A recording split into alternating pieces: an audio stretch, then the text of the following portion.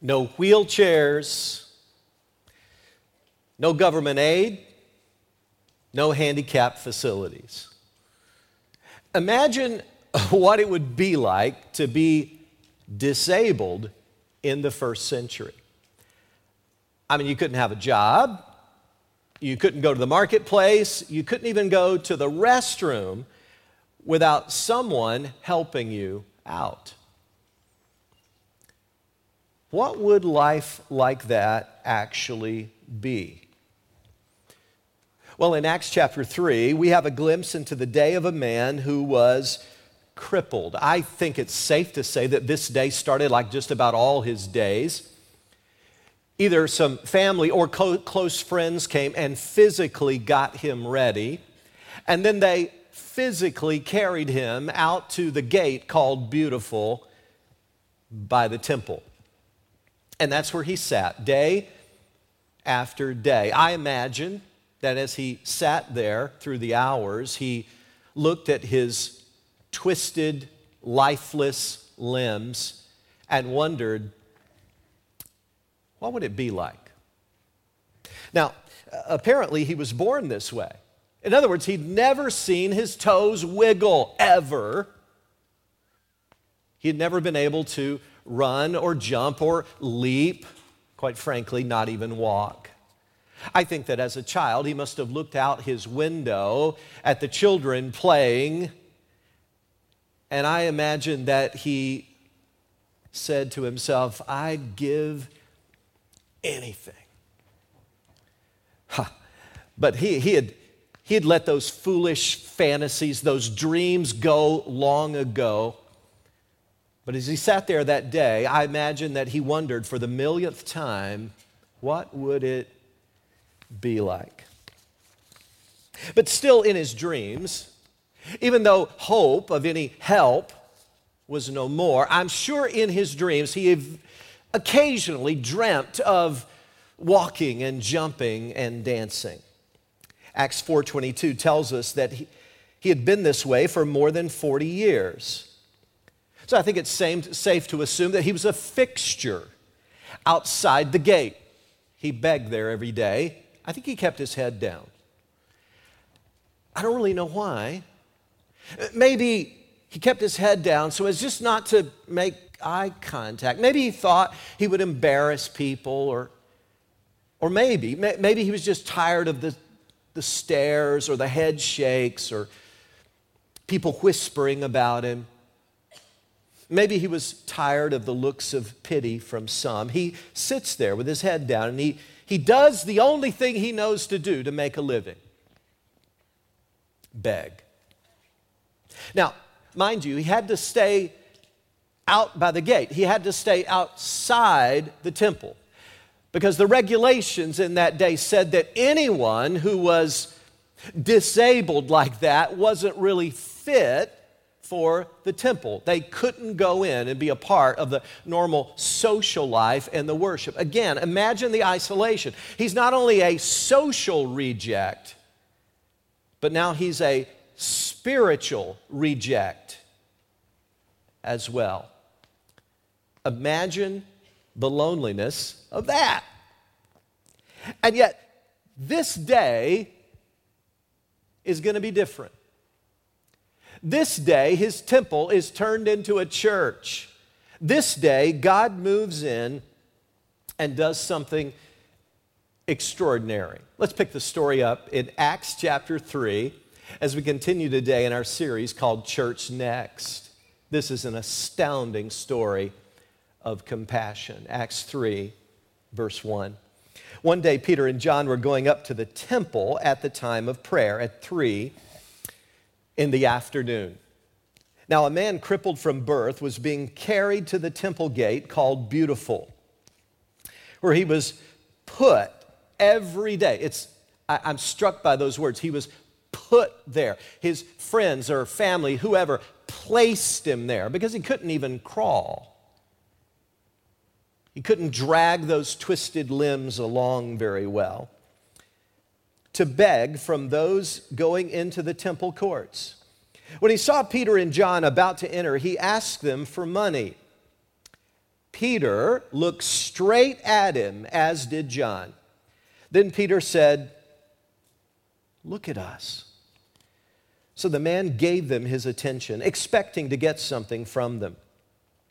Then Peter said, "Silver or gold I do not have, but what I have, I give you. In the name of Jesus Christ of Nazareth, walk."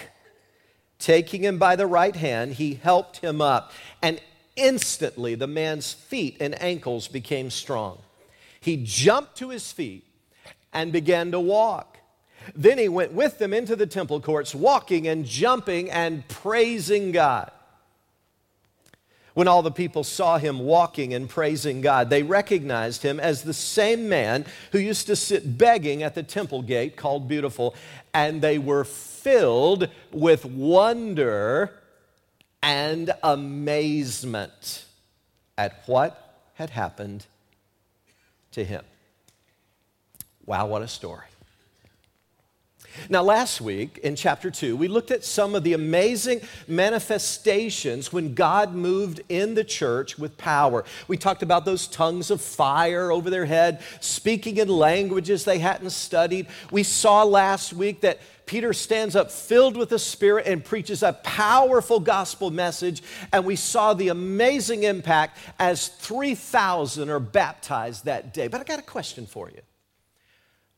What is the most powerful manifestation of God's Spirit in the church? In other words, what is the most compelling proof of the Holy Spirit's presence and work in any church? I think this story in Acts 3 is going to give us a glimpse of that, because when the Holy Spirit moves in, God's people are going to act as they see hurting people. They're going to act in compassion. They're going to show His love in response to needs. As a church here, Grace Fellowship, at all of our locations, I want us to be able, and I believe that Church Next is going to be able authentically to tell thousands of stories of compassion just like this one, as God moves in our midst. So let's study it. Let's study it, and let's leave here today, hopefully able to tell our own story of compassion. The first thing we see in this story, if you're jotting some ideas down, this would be a great time, if you haven't already, a great time to kind of jump in and begin to move that pen or pencil, move your fingers on your device as you put down some ideas. If you want to have a story of compassion, you got to get out of the house. Our passage begins with one day, Peter and John were going up to the temple at the time of prayer. Jim Wallace is a man I respect. In his book, Faith Works, he says that the first step, if you want to grow in compassion, is you got to get out of the house more often. Now think about that with me. I believe that most of us have constructed our lives so that we're not around people like this guy very much. Oh, I know it's different for some of you. Some of you are in caregiving professions. You do an awesome job. Some of you maybe work for the state with family services, or maybe you're a social worker, maybe you have a caseload. Some of you are counselors or therapists. Some of you work in schools as teachers, and you maybe coach, and you're working with people whose lives are very broken. Praise God for you. May God empower you as you keep helping those people. But most of us have lives where we don't really come in close contact with a ton of broken people. Oh, there are thousands of stories of compassion that could be told, but we'd have to get out of our house. We'd have to get out of our workplace. We'd have to get out of our church building if they were really going to be told. There's some things that just don't happen by accident. We'd have to be intentional. By the way, in your small groups this week, that might be a good thing to talk about. You know, as you gather together to study God's Word, to pray for one another and fellowship, it might be a cool thing to talk. Just dialogue, brainstorm. How could we get out of our houses a little more? How could we get out of our church building, out of our routine, and actually encounter some people who are really, really hurting? Well, Peter and John do it by going to the temple. Now, don't let that fool you. When we see temple, we immediately make the equation, we immediately think church. It's not like they're going to church here. In fact, as you read on, they really weren't welcome there that much with their belief system. They were intentionally going to a place where they know people will not know Jesus. Let me say that again because it's important. They're intentionally here going to a place where they know people will not know Jesus. It's in that action that they encounter this man. And if we're going to have a story of compassion, it's going to mean getting out of the house. I wonder if God's nudging you that way. Church Next is going to have hundreds and hundreds of people who go volunteer with acts of compassion and work in homeless shelters, out on the street, working through one of our many Grace in Action partners. Maybe God is calling you to get out of the house and spend your vacation time and maybe even some of your vacation money to go on a short-term mission trip. Maybe He's calling you to get out of the house with some greeting cards and go hand them out at a nursing home or go volunteer to work with some young people. God's calling us to leave our comfort zone, to get out and show His love to people who are hurting. Why do we not do that more? I don't think it's because we lack concern. You know what I think the reason is many of us don't do that more is we just don't think it would be any fun, it'd be a downer, and we really don't think it would make us happy. Dr. Martin Seligman is one of the most decorated and celebrated and noticed psychologists of our day. In his book, Authentic Happiness, which, by the way, is just jammed with great information. My wife, Debbie, first told me about the book, and then I got an electronic copy of it of my own, and I've gotten so much good stuff out of that book. He says that most of us think that we would be happy if we had more of something. More money, more chocolate, more success, more accolades, more respect, more sex, more something. But he says that the gap between more and enough is never bridged. That gap between more that we desire and enough just never seems to be filled. And so he gave his psychology students, these young, brilliant, very bright young people, he gave them an assignment. He said, I want you to go out and I want you to do one thing that you know is going to make you happy. One thing that's going to be pleasurable. I want you to go out and do that. And then I want you to go do one thing that is an act of compassion. One truly altruistic action that's kind of sacrificial, that you don't necessarily want to do. I want you to go out and do that. And then I want you to write down your reflections on both of these things. He concludes, after that experiment, he says the results were life-changing.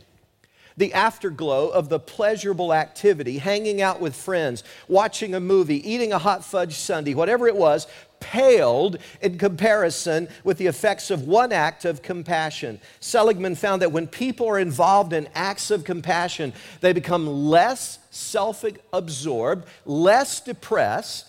They become more tuned in to others and more capable of empathy. They have a greater sense of a community and a decreased sense of loneliness. Amazing. Don't you think that's a bit ironic, though? When we intentionally focus on getting happiness for ourselves, we become depressed.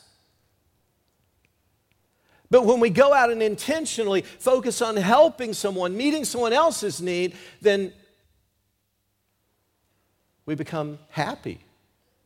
Isn't that ironic? But it sure sounds like what Jesus said, doesn't it?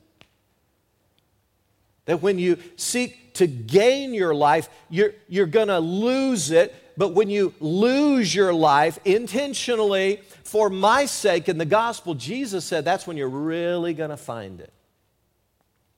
And that's where the abundant life lies. So I challenge you to pray a dangerous prayer. Would you dare pray this week? God, would you put in my path this week broken people who are hurting, and fill me with yourself so that your love can heal them.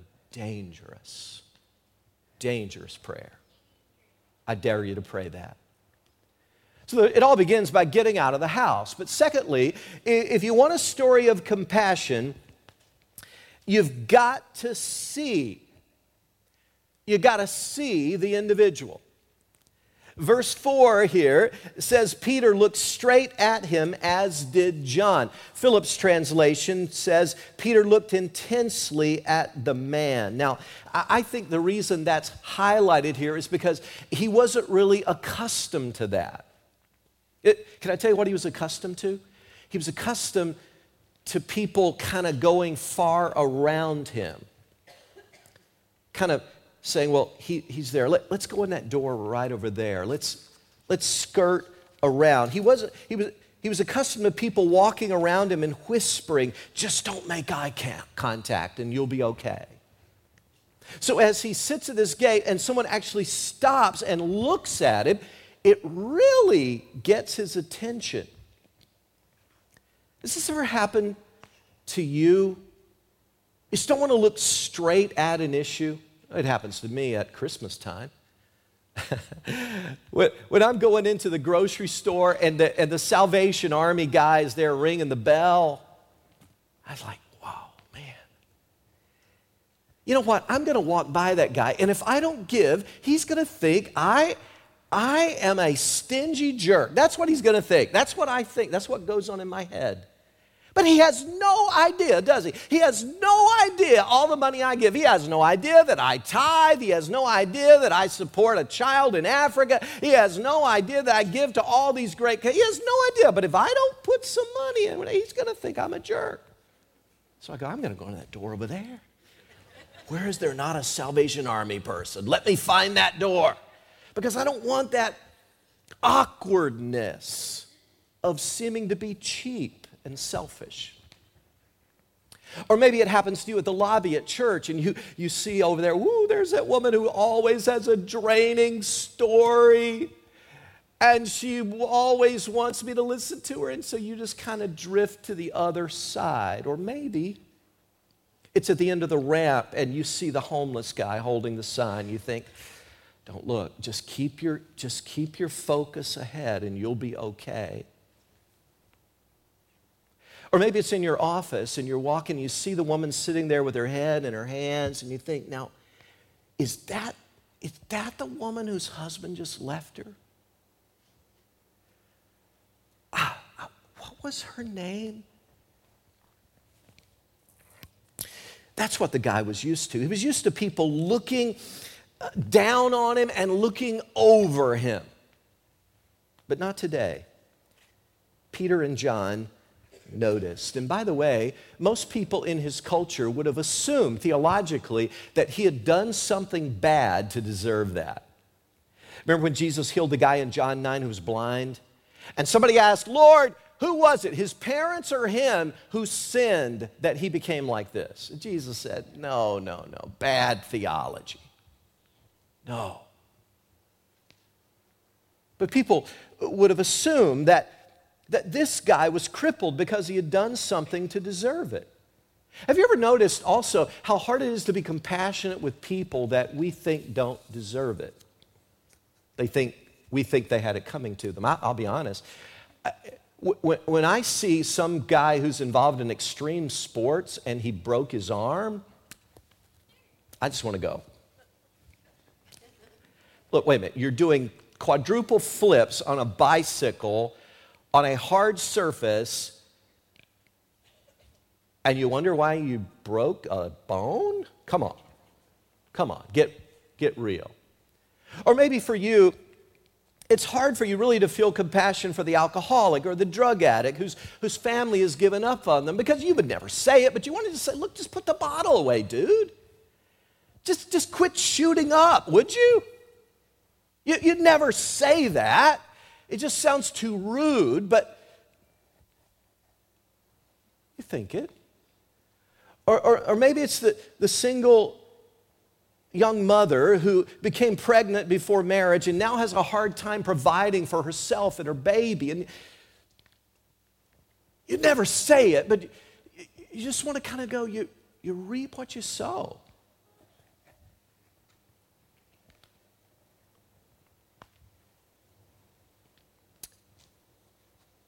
I think most of us have a hard time being compassionate with people that we think brought it on themselves. All I got to say to you is this: aren't you glad that's not the way God looks at compassion? Because if God looked at compassion that way, not a one of us would be here. We'd be toast. I'm so glad that God doesn't look at it the way many times we do. There's a lawyer named Dale who lives in Tallahassee, Florida. He has an income in the high six figures, near $1 million a year. He started to volunteer at the Good News Soup Kitchen in Tallahassee. I want to read to you what he writes about his experience. Dale writes, I showed up early every day in my three-piece suit to help from 1 a.m. to 1:30 p.m. They assigned me door duty, and my job was to make sure street people lining up to eat waited in an orderly fashion. So every day I stood at the door for an hour chatting with the street people who were waiting to eat.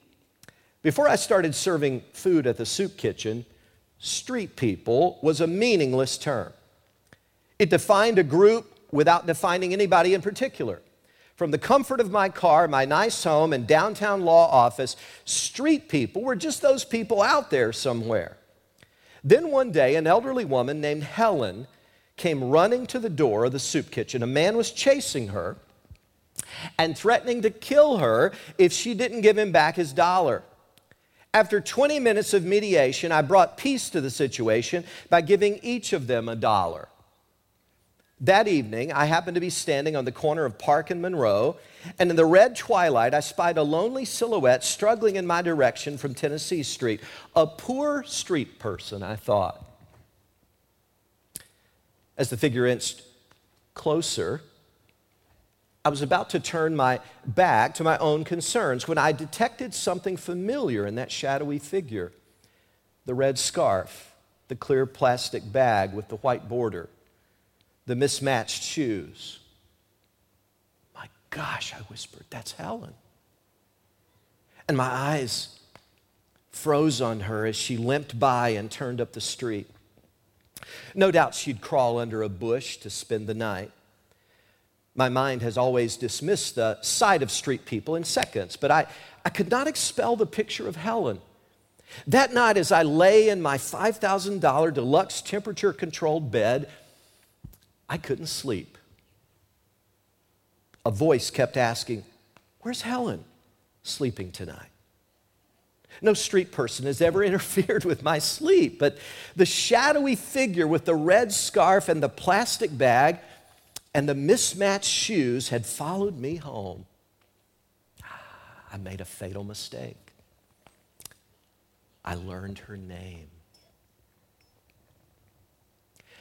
You say you're compassionate? I want names. Peter and John dared to focus in on the individual. You say, oh, but Pastor, I'm a compassionate person. Do you have a name for me?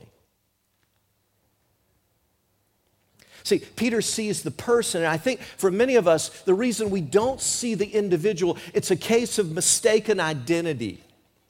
Jesus told a gripping story about the end of time, what it was going to be like. Jesus told this. He said when he comes back in all of his power and glory, here's what he taught. Matthew 25, you could read it for yourself. He said he's going to divide all the human beings.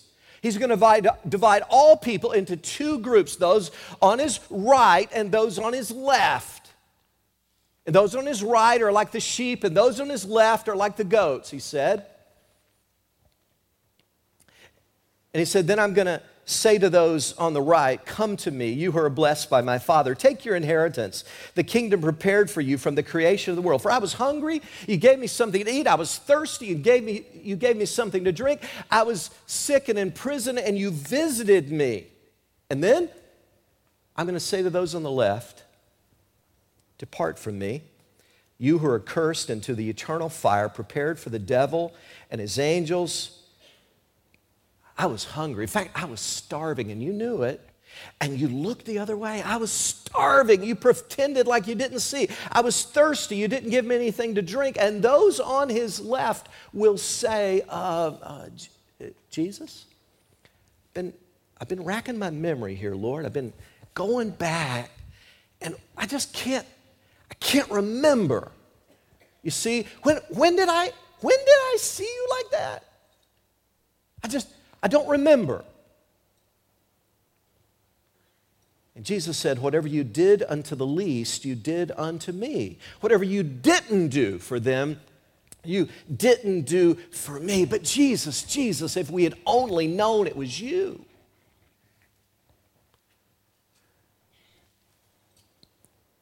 If we saw them as Jesus, maybe we'd notice. And so when that broken person that God brings across your path, in answer to that prayer you prayed, when he brings him or her across your path this week, understand, that's like Jesus. And whatever you do to the least, you're doing to him. Third, if you want a story of compassion, you got to take action, really. If you don't have action, it's not honestly a story of compassion. Here's the thing I love about this. Peter said, listen, I don't have any money, but what I have, I'm going to give you. Peter understood something I wish we in our culture could understand. It's not just enough just to feel sorry for somebody. You got to actually do something. I think we've got to start defining compassion as a verb. Oh, you won't get that in the dictionary. The dictionary defines compassion as a noun. I know, that's proper. It says compassion is a deep awareness of and a sympathy for another person's suffering. I'm saying no, it's not just what you feel. It's got to go beyond that. And so in our culture, we think, wow, I'm flipping through the channels late at night and the emaciated child from a developing country's face comes on. I see the bloated stomach. I think, wow, I really feel bad about that. I'm a good guy. I'm compassionate. Or you look out there in the world and you go, wow, there's still lots of people. They're still discriminated against simply because of the color of their skin. And it makes me angry. So, wow, I'm a good guy. I really feel compassionate. Or you're sitting with your spouse late at night and you're watching a movie, and it's a movie with a woman who's dying of cancer, and there's this moving deathbed scene where she's saying goodbye to all of her children, and you don't want your spouse to notice, but there's actually a tear beginning to come down your face. You think, wow, I'm really compassionate. The measure of compassion is not how you feel, it's what you do, because when the Holy Spirit moves in, he doesn't just break your heart, he moves your muscles. You do something. That's why James writes in James chapter 2, look, if a brother or sister is without clothes and daily food and comes to you for help, one of you says, look, I wish you well. Go, be warm and well fed. I feel you, bro. But does nothing about it. What good is that, James says? And that's why John writes in 1 John 3:18, dear children, let us not love with words or tongue, but with actions and in truth. There are hundreds of stories that are being played out at Grace month after month after month because many of you do this superbly. I want you to listen now to this very brief video from one of our Grace in Action partners. And many of our people are involved with this particular partner, helping hurting people, and they're acting on their compassion. Let's listen to this together. A long time ago, there were two sisters of St. Joseph's that opened a drop-in shelter here in Troy. And they noticed, because it was only during the day, they noticed that some of the guys were going outside and sleeping in the back. And they decided that can't happen. That's just not right. So Sister Maria and Sister Rita said, here are the keys. If anything's missing, we'll know where to find you, but go inside and sleep. Well, they did that, and the guys actually cooked them breakfast. They cleaned the place, and they said, this is great. This is what we need to do. We need to have a home for these gentlemen. So they founded Joseph's House. It started out as just a very small overnight facility, and they realized the need was much bigger than they were providing. So this is how this grew. This is Joseph's House Emergency Shelter. We service men, women, children, and families, obviously. And it's a 24-hour day program. You can come in anytime, no questions asked. We'll provide meal, hospitality, and a bed if we have one. Otherwise, we'll try to get you as comfortable as we can. Food is a huge part of Joseph's House. One of the biggest things is it makes people feel comfortable. It gives them a sense of community. They can sit around a table together. They can talk. They can share stories. It can also keep them healthy. It's a very, very large part. And having adequate facilities to be able to cook this food is important. We don't want to give people a sandwich all the time. We don't want to give them cereal all the time. We don't want to give them a quick fix. We want to give them a meal, a good, hearty meal.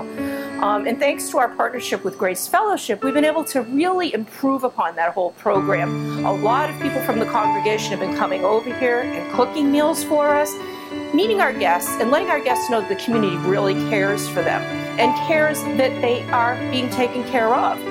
So as part of Grace in Action, we were contacted to say, we'd like to do a bigger project. And we thought about what a bigger project might be and what it could be, and our dream was a new kitchen. Because this kitchen is very old. It functions, and we make it function, but it really could be improved upon. The design, the layout, some of the drainage issues, some of the just general issues we have with working in an over 20-year-old kitchen. We serve our food on a cart outside the door. We put the cart in the doorway. Nobody can really come in and out while food is being served. If they do, we have to move it.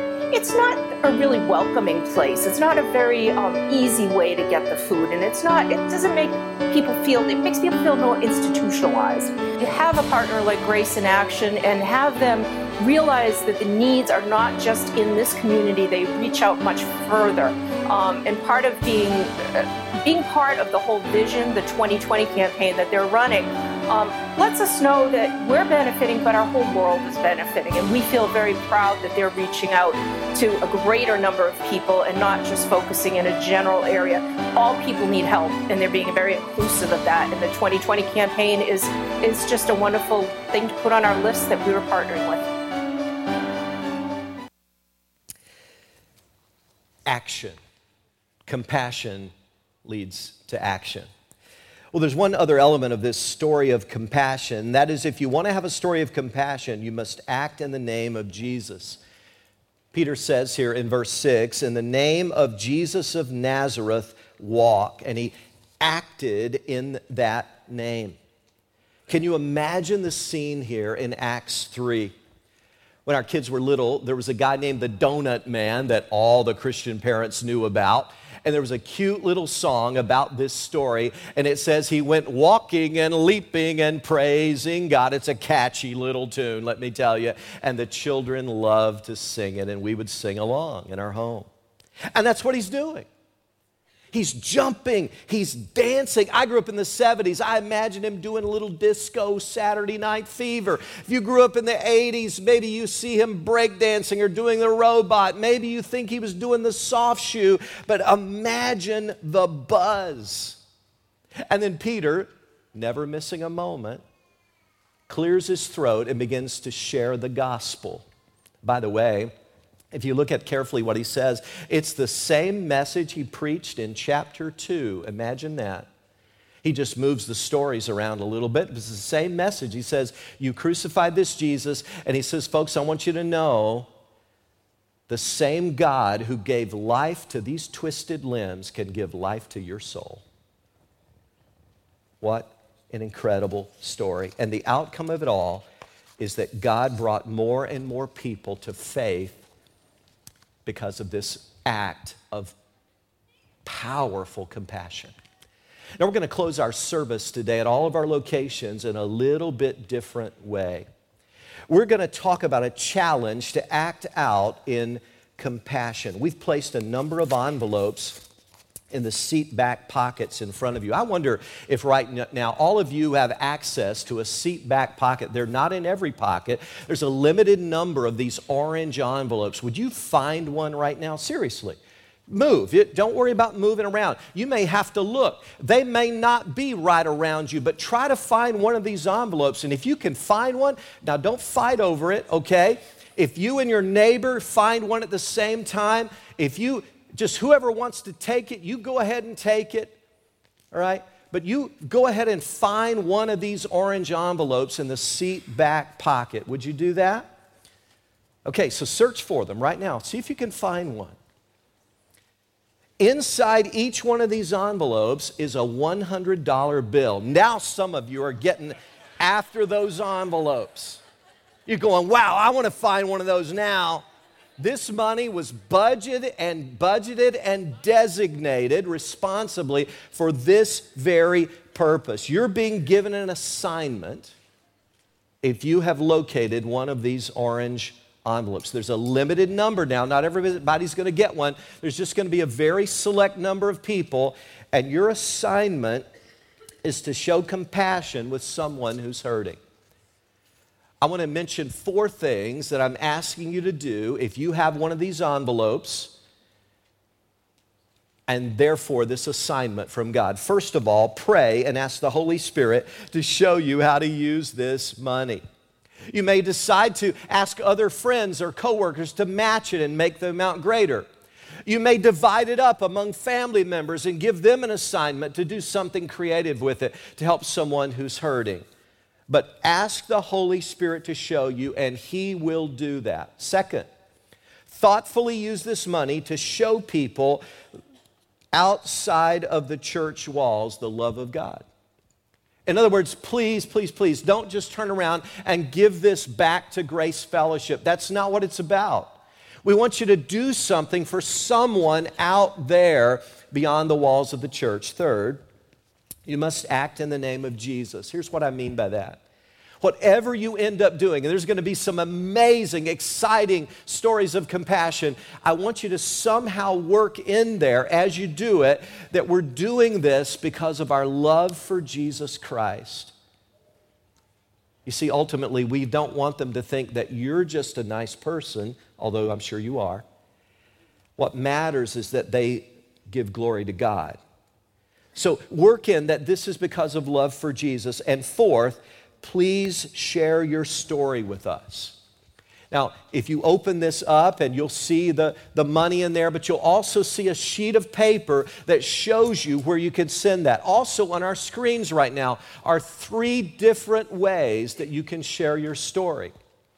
You can even write it out. If you want to go old school on us, you can write it out by hand on the sheet of paper that's in there, and you can turn that in, mail it to us, turn it into one of our information centers. Now, please listen carefully. If you have one of these orange envelopes, this is your assignment from God. You're responsible to steward this money well. Now, to some of you, this is not a lot of money. This is about half of a trip to Walmart, okay? This is a few days of your electric or gas bill. That's what that represents for some of you. But this money is being entrusted to you by God to show love to someone. Now, most of you don't have an envelope. What about you? Oh, this is the best part. Most of you don't have one of these envelopes right now. But you may have $100 of your own money. You may. And if God would nudge you that way, I would challenge you to just say, look, I'm in. I'm going to take $100 of my own money and find out how the Holy Spirit would want me to creatively help someone who's hurting with that. And then send us your story, if you would. Send us your story. So we've got this information on the screens just to make sure you know how you can get that story to us. And I'm asking you to send that story within the next 21 days, please, if you possibly can. I'd love to start even next week sharing some of these exciting stories. I'm going to get them in the sermons. I'm going to start talking about some of the things that the Holy Spirit led you to do. Now, if you're comfortable doing this at all of our locations, up in Saratoga, Greenbush, Half Moon, and at Latham, I'm going to ask you just to stand to your feet right now. If you did get one of these orange envelopes, would you just stand to your feet, please? I simply want to pray for you as we close. Thank you so much. Thank you so much.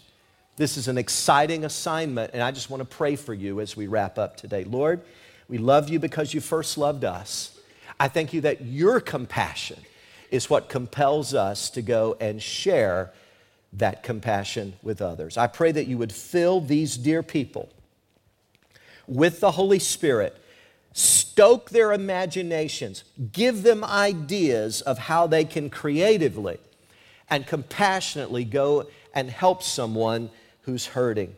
And Lord, I pray they'd be able to do it in Jesus' name. The world is obviously full of hurting people, Lord, who desperately need someone to reach out and help.